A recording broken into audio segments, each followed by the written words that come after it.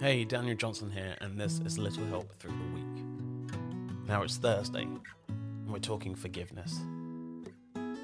Have you forgave anyone this week? If so, well done. But it is a process, so sometimes you're not ready to yet.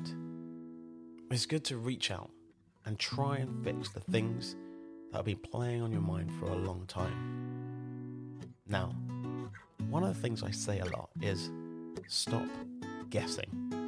Stop guessing other people's emotions, other people's thought patterns, and what you think may happen. And just find out. Ask. Talk.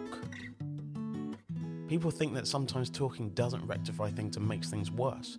But actually more talk makes things easier to work out. And you might be able to get to the bottom of them. Or you might be able to just stop and let what happened in the past go and move on from there. You don't always have to fix everything, because do you know what? Everyone's individual and everyone's emotions and feelings are completely different.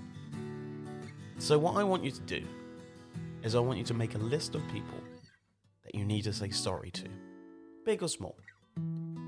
Reach out to see how they're doing, what's going on, what's been happening over the last, couple of months, years, and try and move forward.